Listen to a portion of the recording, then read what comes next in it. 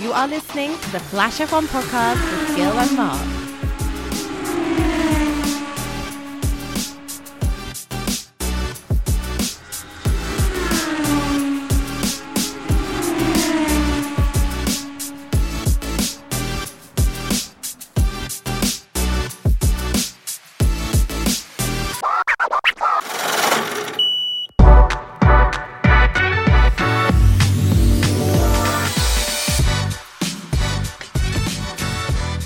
Welcome to Flash F1. I'm Mario, along with my co-host Luigi, and we're here to talk to all of you about Mario Kart and Formula 1.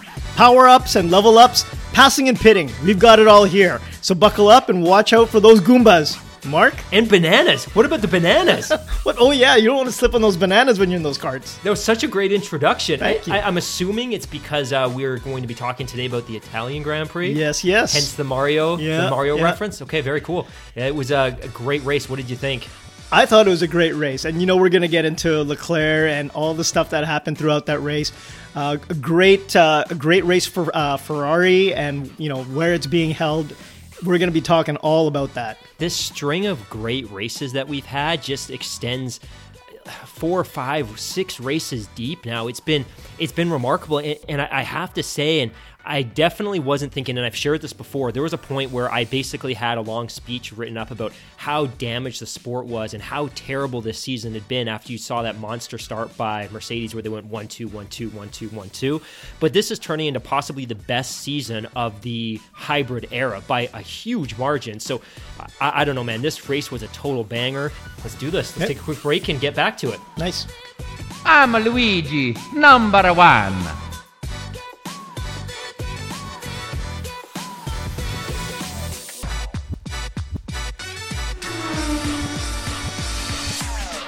Follow us on Instagram and Twitter. Search for Flash F1 Official.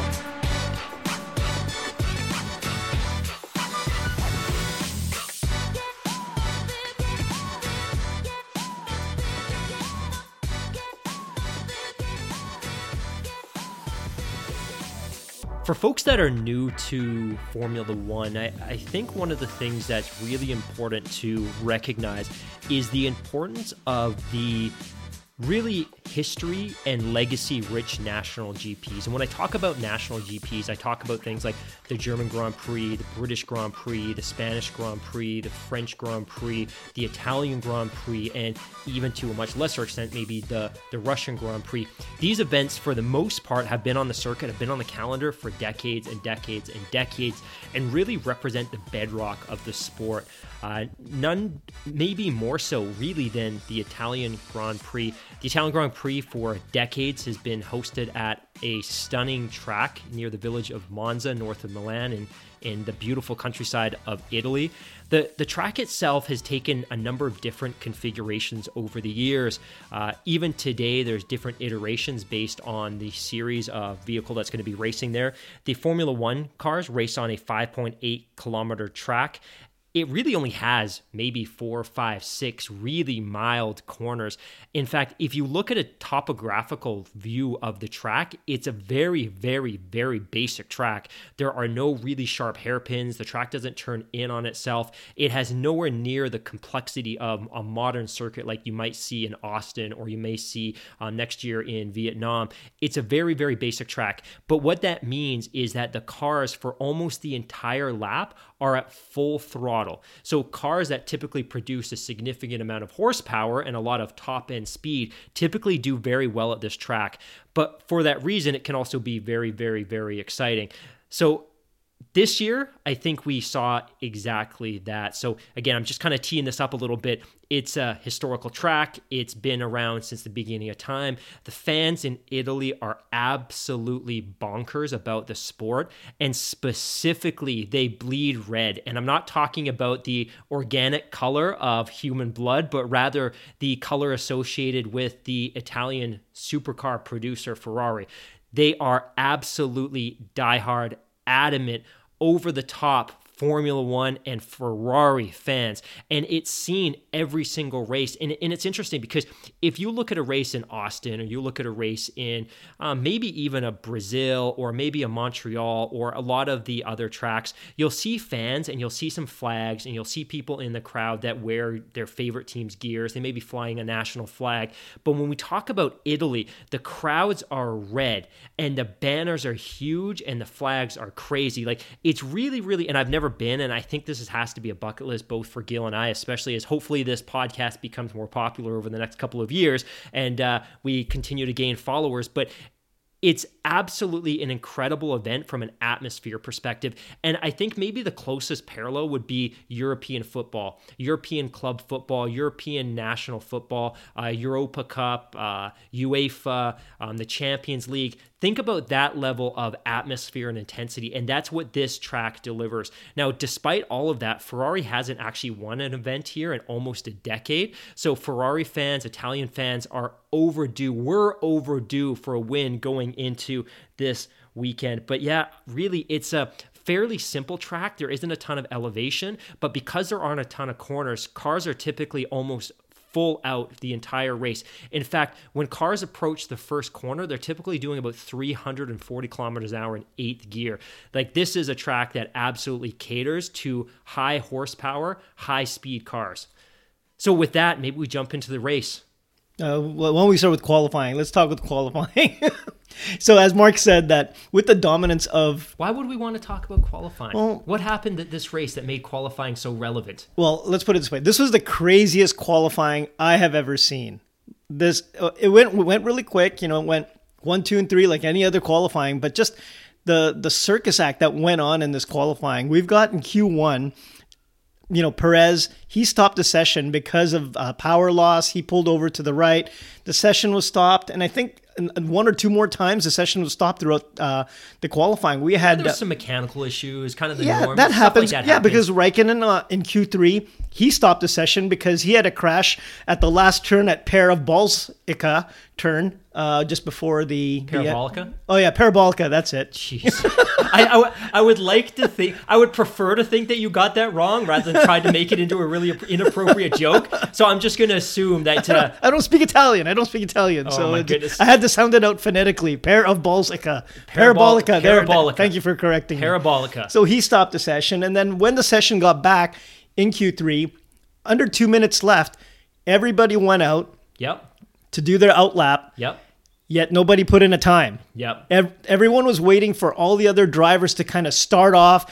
Everyone didn't want to be behind another driver and do like a double toe, triple toe, camel toe, whatever you want to call it. No one put in a time. It's crazy. So to give everyone a little bit of context, all these cars descend from the pits back onto the track.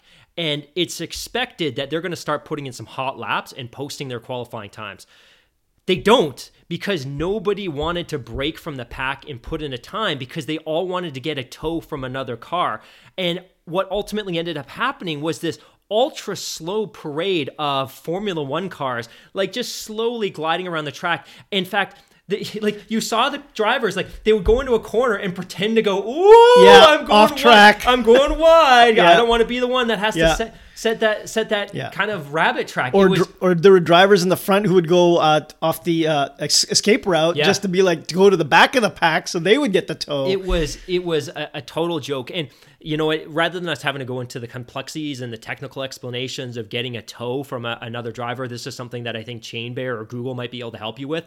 But ultimately, none of the cars wanted to, sacrifice themselves for the betterment of the group and put in a time and ultimately allow other cars to get a tow based on their positioning. So ultimately, none of these cars put in a time. The clock basically just ran out. And you had all these cars just like cruising around the track. So again, and we talk about how great the Italian fans are, but if I paid to come in on Saturday and see qualifying, and this is what I see... It was a shame for the sport, definitely, because they were all just pretty much nursing their time and their position.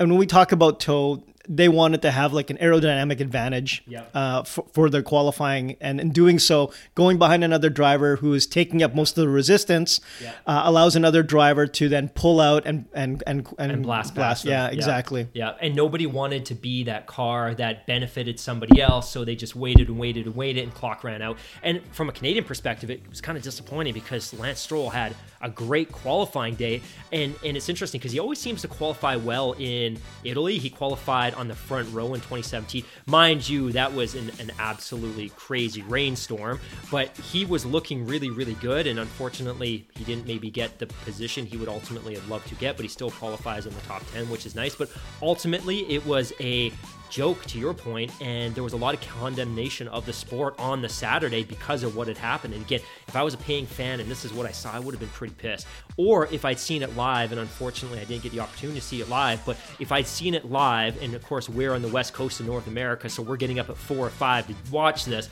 I would have been pretty choked. So we'll just end off with the qualifying, with the results for that qualifying. Despite the crappy Q3, no time put in, where everybody stayed where they were at.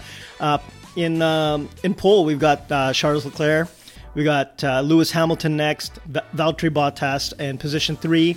We have Sebastian Vettel, Daniel Ricciardo, Nico Hülkenberg in 6th, Carlos Sainz in 7th, Albon in 8th. We got Stroll 9th, Kimi Räikkönen in 10th, and then we got Giovinazzi in 11th. Magnussen takes 12, Kvyat at 13, Lando Norris qualifies at 14, Gasly at 15, Grosjean at 16, Sergio Perez at 17, Russell, and then Kubica at 19, with Max Verstappen at the back because of his power loss problem during qualifying. So we see Charles Leclerc fresh off of a win in Belgium. He wins the Belgian Grand Prix at Spa. He'd had some bad luck this year. Obviously, he was in a position to win in Bahrain, and he had the power loss, and ultimately he didn't win that race. And I think a lot of people were just like, when's it going to come? When's it going to come? When's it going to come? He wins in Spa on the jump out of the summer break. The sport relishes the win. 3rd different winner of the year, 3rd different constructor to pick up a win. We go into the Italian Grand Prix the following week. Now, remember, there was no weekend bye here. So they go straight from Belgium to Italy straight. So Charles Leclerc, the entire sport has no time to rest. They go from one high tempo track and environment into another one. So kudos to Charles Leclerc. He qualifies on pole. Awesome.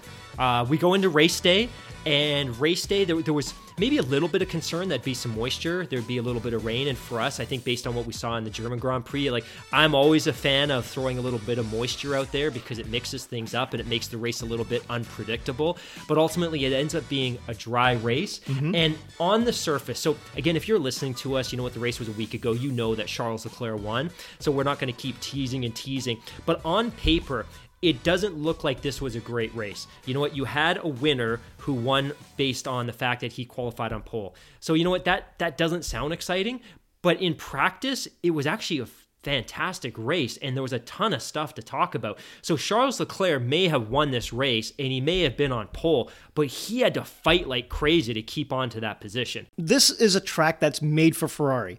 It's in Italy. The Ferrari plants are in like Maranello, and there's a ton of Ferrari fans. Ferrari has set their cars up for top line speed, straight line speed. That's true. This track, you're going full out, all speed. It totally benefits Ferrari. The last race, that last track also benefited Ferrari, where Mercedes, their cars are set up for cornering. This track, I didn't doubt that Ferrari was going to do really well in their home track based on the way their cars are set up, based on the way that this track is set up. For listeners that are new to the sport, the general consensus is that this year's iteration of the cars has Ferrari with a power advantage over Mercedes. So Mercedes may be winning the races, but it's generally agreed that Ferrari has the most powerful power unit, but that Mercedes has the most capable car in terms of handling and balance. So Ferrari might be really great on the straights, but Mercedes is ultimately better in the corners, and they can kind of pick up time there. This track, as we described a little while ago, is really based on kind of straight line speed and caters to cars that are really, really capable. So to your point, this race was teed up 100% for a Ferrari win, and that's ultimately what happened. And I think what's really special about this, and I've never seen anything quite like this, the absolute mayhem that descended on the track at the podium was unlike anything I've ever seen. And I urge you, go to YouTube, look at some photos. The fan reaction to this was crazy. It reminded me of like watching like all the fans at a Blackpink concert. There were like tons of fans. They were like all over the place. It was amazing. It was great to see that for Ferrari. As much as Mark and I are Mercedes fans, Hamilton fans, but just the love and the excitement and that the Italian fans gave to Ferrari for that win. It was a long time coming, and it was amazing to see. They rewarded the fans. So by all accounts, this was the best attended Italian Grand Prix of all time, which is really remarkable when you think about the dominance that Michael Schumacher had with Ferrari in the last couple of decades, but that this was the greatest, most well-attended event. And for Charles Leclerc to be able to deliver a victory for that team and for that banner is really powerful. And it was crazy too, because you look at the footage. So the fans basically descended out of the stands onto the track at the podium after Charles Leclerc managed to win the race. You know what? We had Bottas nipping on his heels, but he wins the race. The fans were there en masse for hours after. Like typically people stream out of these events as soon as they're done because they want to avoid traffic. Not in Italy. Like they were celebrating through the night, which is really, really special and not something that we're accustomed to seeing in North America, especially for a motorsports event.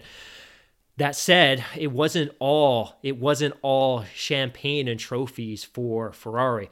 Lap 6, and I'll let you share your thoughts on this one, but we've talked a lot the last couple of podcasts about Sebastian Vettel. So Sebastian Vettel, the 32-year-old number one driver for Ferrari, he won the world championship with Red Bull in 2010, 2011, 2012, 2013.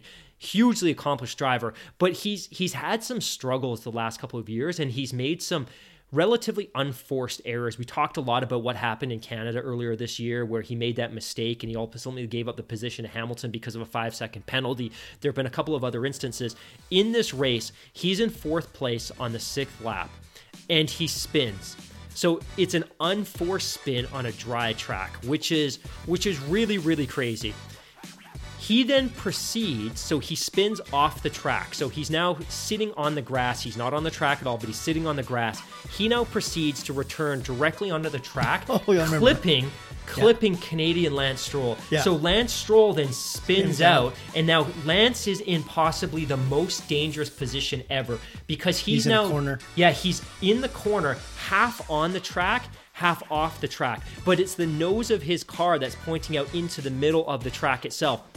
So he's in a supremely dangerous position. So Sebastian Vettel makes this unforced error on the 6th lap.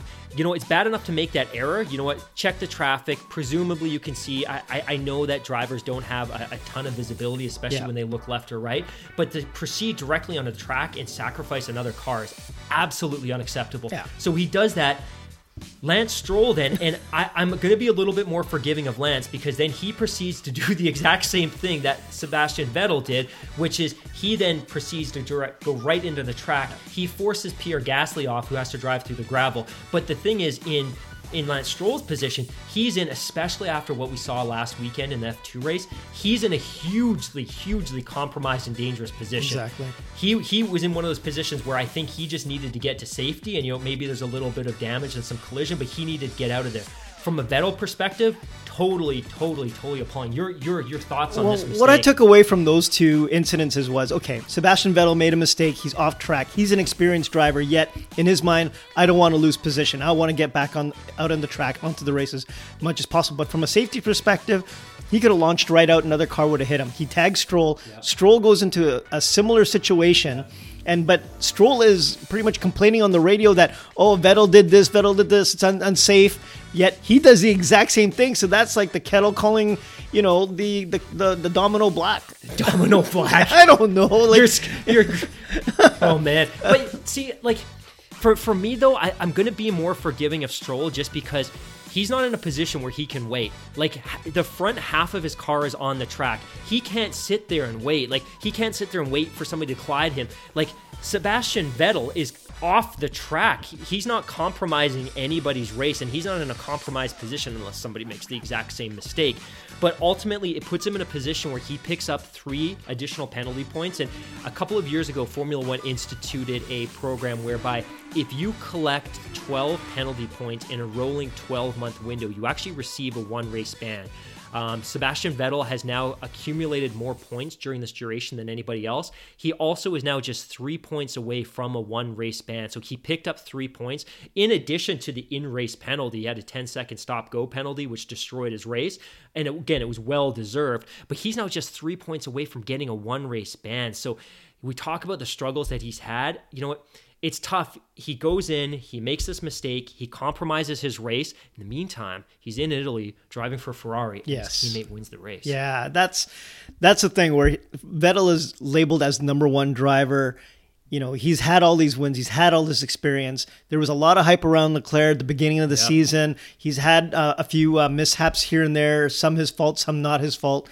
And then he becomes the golden child, the golden boy for this race in Italy. Like, you've got a lot of Ferrari principals and investors and people there. Yeah, just the entire Ferrari executive is there, plus all the executive for their sponsors, the fans. Like, if there was ever any question, you and I talked a lot about this year. Is like, hey, who's 1, who's 2, who's 1, who's 2? If there was any question that Charles Leclerc is now the number 1 driver at Ferrari, that question is put to bed. This is his team. Yeah, there is a shadow cast upon Vettel that race for sure.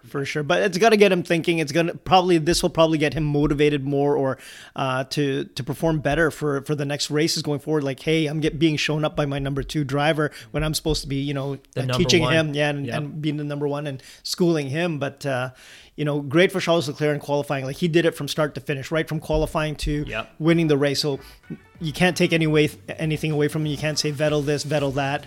It was all Leclerc. He put in his performance. In a 7-day span, this guy goes from never having won a Formula One race to winning the first one after the summer break, then going into, and let's be honest, this is the Italian Grand Prix is kind of like the home race for Ferrari because you're racing in front of Italian fans, your home crowd. He goes from winning the Belgian Grand Prix to winning the Italian Grand Prix in like a 7-day span. Like, this guy's got to be on top of the world. Yeah, and you've also got to think too that the 2 wins are completely different. The win previous to this race, he had his friend pass away. Antonio. So the emotions are very different. You're absolutely right, and I never considered that. Yeah, and going into this race, he's won this race. He can relish it a bit more, knowing that. And probably some of the stress is gone. That pressure of winning a race is gone. Hey, he won a race. I've won a race already. I'm a Formula One winner. Yeah, just the takeaway, just the feeling of winning the previous race to winning this race is got to be completely different from, but he's got the skills. Yep. He's got the skills, definitely. Yep. And clearly he's got a capable car, especially on a track like Monza. This should put a lot of stories or whispers or grumbling about Leclerc to rest. Yep. Definitely. He can definitely drive. And I don't want to be a hater when it comes to Vettel, because this is a hugely accomplished driver. He's 32 years old. He's a 4 times world champion. He has 117 podiums in 234 races. He has 56 poles. Like, this guy can drive. I think this year is turning into something emotionally of a challenge for him. I mean, I can't even imagine what it would be like to be in that situation where you're on a team, you're the champion, you're not winning races this year, you haven't won a race in more than a year, your teammate, the young guy, has now won 2 races coming out of the summer break, and then you make and it's not like he finished 2nd or 3rd in this race and he was there to celebrate. He made a terrible blunder. Really 2 mistakes, because he made an unforced error to spin and then to drive onto the track and hit Stroll. Like, it's got to be a tough position for him. And I was listening to the Checkered Flag podcast, the BBC podcast, and they posed the question, like, and I think people are sincerely asking this question now, like, does he return to Ferrari next year? And if this kind of experience continues through the back half of the year, Leclerc winning races or contending for podiums and consistently outperforming Vettel, does he want to come back? Well, I look at it this way. He's, like you said, he's an experienced driver. Regardless of what team he goes to, he brings that experience with him. Sure. He can drive a car regardless if it's a Ferrari or whatnot. It comes down to the type of car he's going to drive. So we look at Ferrari. Are they setting him up for success? Are they giving him a car that's going to, win races? Is the team mentally and physically preparing him for the race, right? And it all comes down to team reliability and also their stature. Does Ferrari want Vettel to come back next year?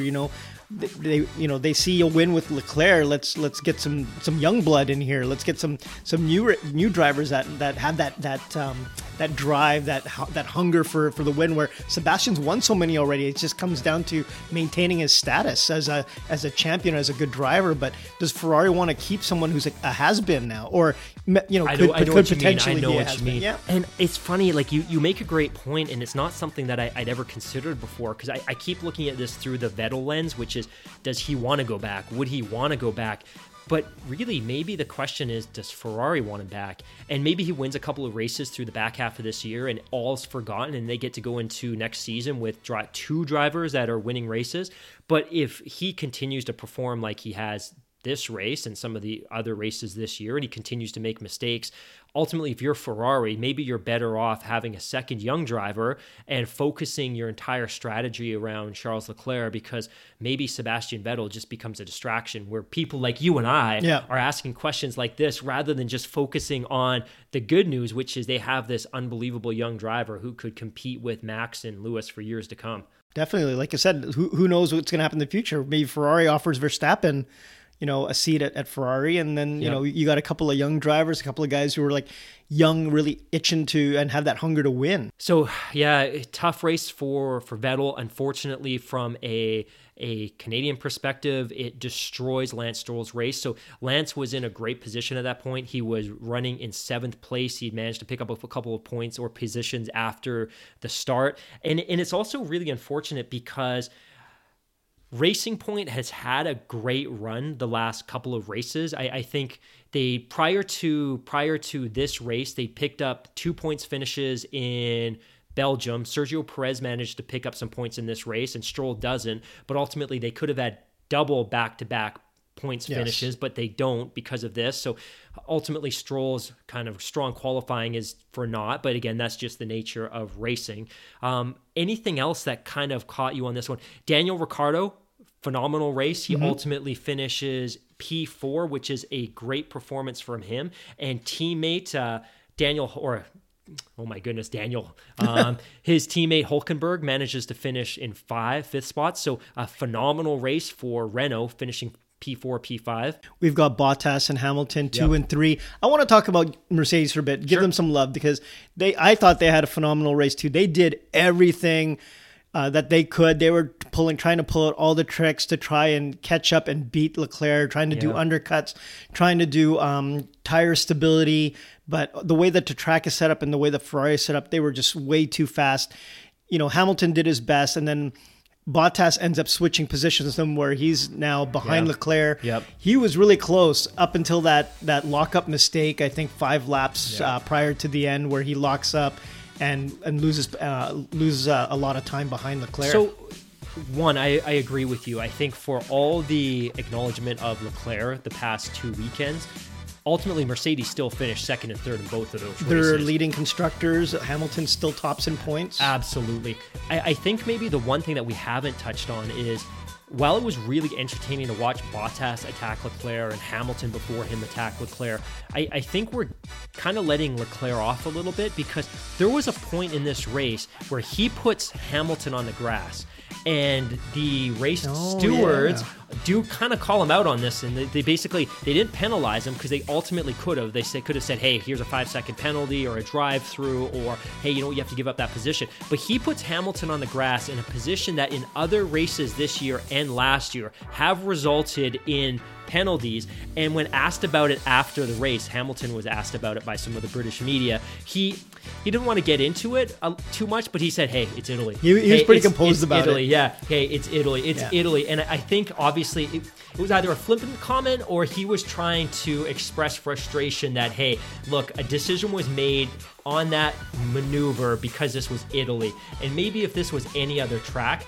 maybe Leclerc would have had a penalty or would have had to give up the position. But what Hamilton's saying is, hey, it's Italy. They're in front of their home fans. They don't want to destroy the narrative and force him to lose the race. Hamilton was a great sport about it. the end of the race when they all pulled up 1, 2, and 3. He came out. He tapped Leclerc on the helmet, shook his hands for the win. Yep.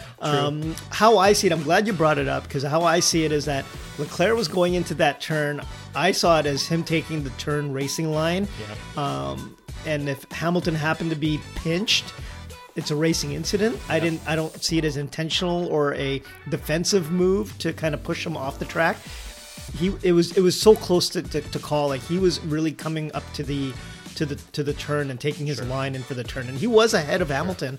No different than I mentioned at the last race where Raikkonen was cutting that apex, and Verstappen got clipped. Right, so I look at it as a racing incident or where Leclerc was taking the line for the turn. As a Lewis Hamilton fan, I'll describe what I saw in that corner. I saw Charles Leclerc throw a bucket full of banana peels out of the vehicle, and then I saw him start shooting turtle shells at Hamilton's silver Mercedes. Yeah, so that's what strategy. That's what I saw. Okay. I saw the Mario Kart strategy deployed in full. But you're right; it could have gone either way, and ultimately, it would have been. As much as I am a Hamilton fan, it would have sucked to see Leclerc lose the race because of that. And to me, that's still it's the byproduct of racing, and I didn't think it was flagrant, and I think he was hanging on for dear life, and he was under immense pressure from two super capable Mercedes cars. It is what it is. We move on. I think the conversation within the Formula One community is there probably just isn't enough consistency about how things like that are called, where one race it's a penalty and the next race it's not a penalty, maybe just because of the circumstances. But ultimately, did you enjoy the race? I loved it. Yeah, it was great. So you got a fast track, Mercedes fans, Ferrari fans, Ferrari wins. You got pairs of Bolica. Jesus. I love that turn. Let's move on. Let's move on. Turn. An absolute sea of red, and these fans were crazy. They deserved the win. Tough weekend for Sebastian Vettel. A great weekend for Renault, managing to pick up P4, managing to pick up P5. Alex Albon, in his second outing now for Red Bull, finishes P6, which overall would have been nice to see him finish ahead of the Renaults, but I think if he's fighting to keep that seat at Red Bull, then he's doing a great job, because he had a great weekend last weekend at Belgium. He picks up P6.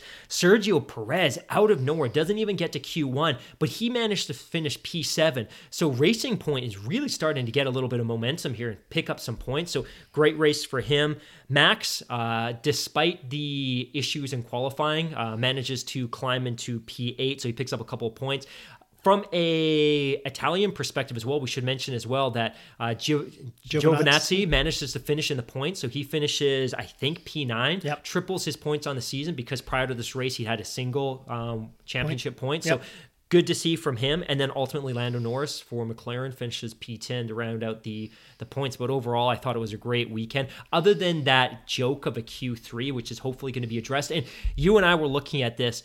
It hasn't been substantiated, and I still question some of the sources, but by all accounts, Formula One's looking to do something fairly drastic with qualifying next year to make sure that this doesn't happen again. Formula One tends to move very slowly in terms of changes, because oftentimes you've got FIA negotiating with Formula One, and Formula One has to negotiate with the teams, and the teams have to negotiate with the engine manufacturers and the drivers. So typically changes happen very, very slowly, but it would be nice to see something a little bit more exciting from a qualifying session going forward. But yeah, definitely. Any other thoughts from this weekend?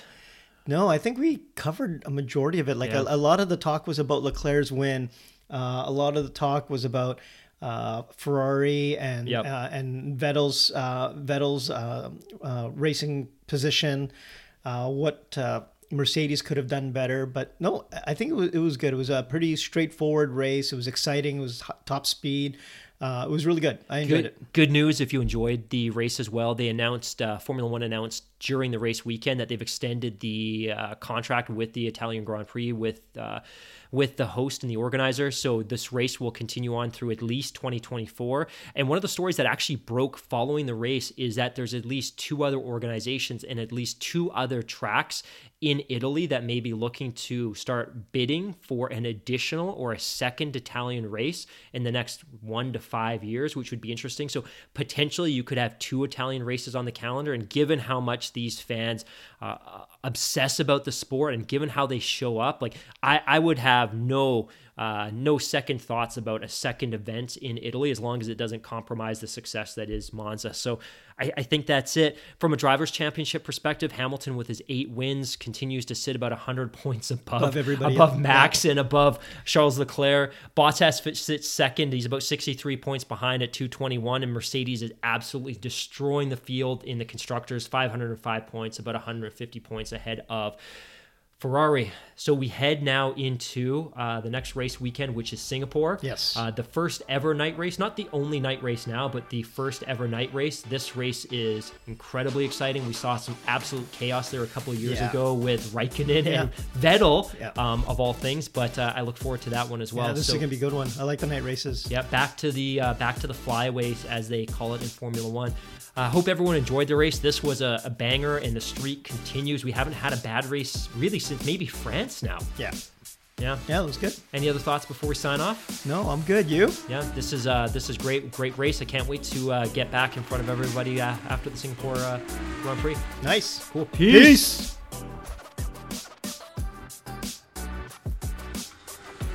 Thanks everyone for joining us. You have been a great audience.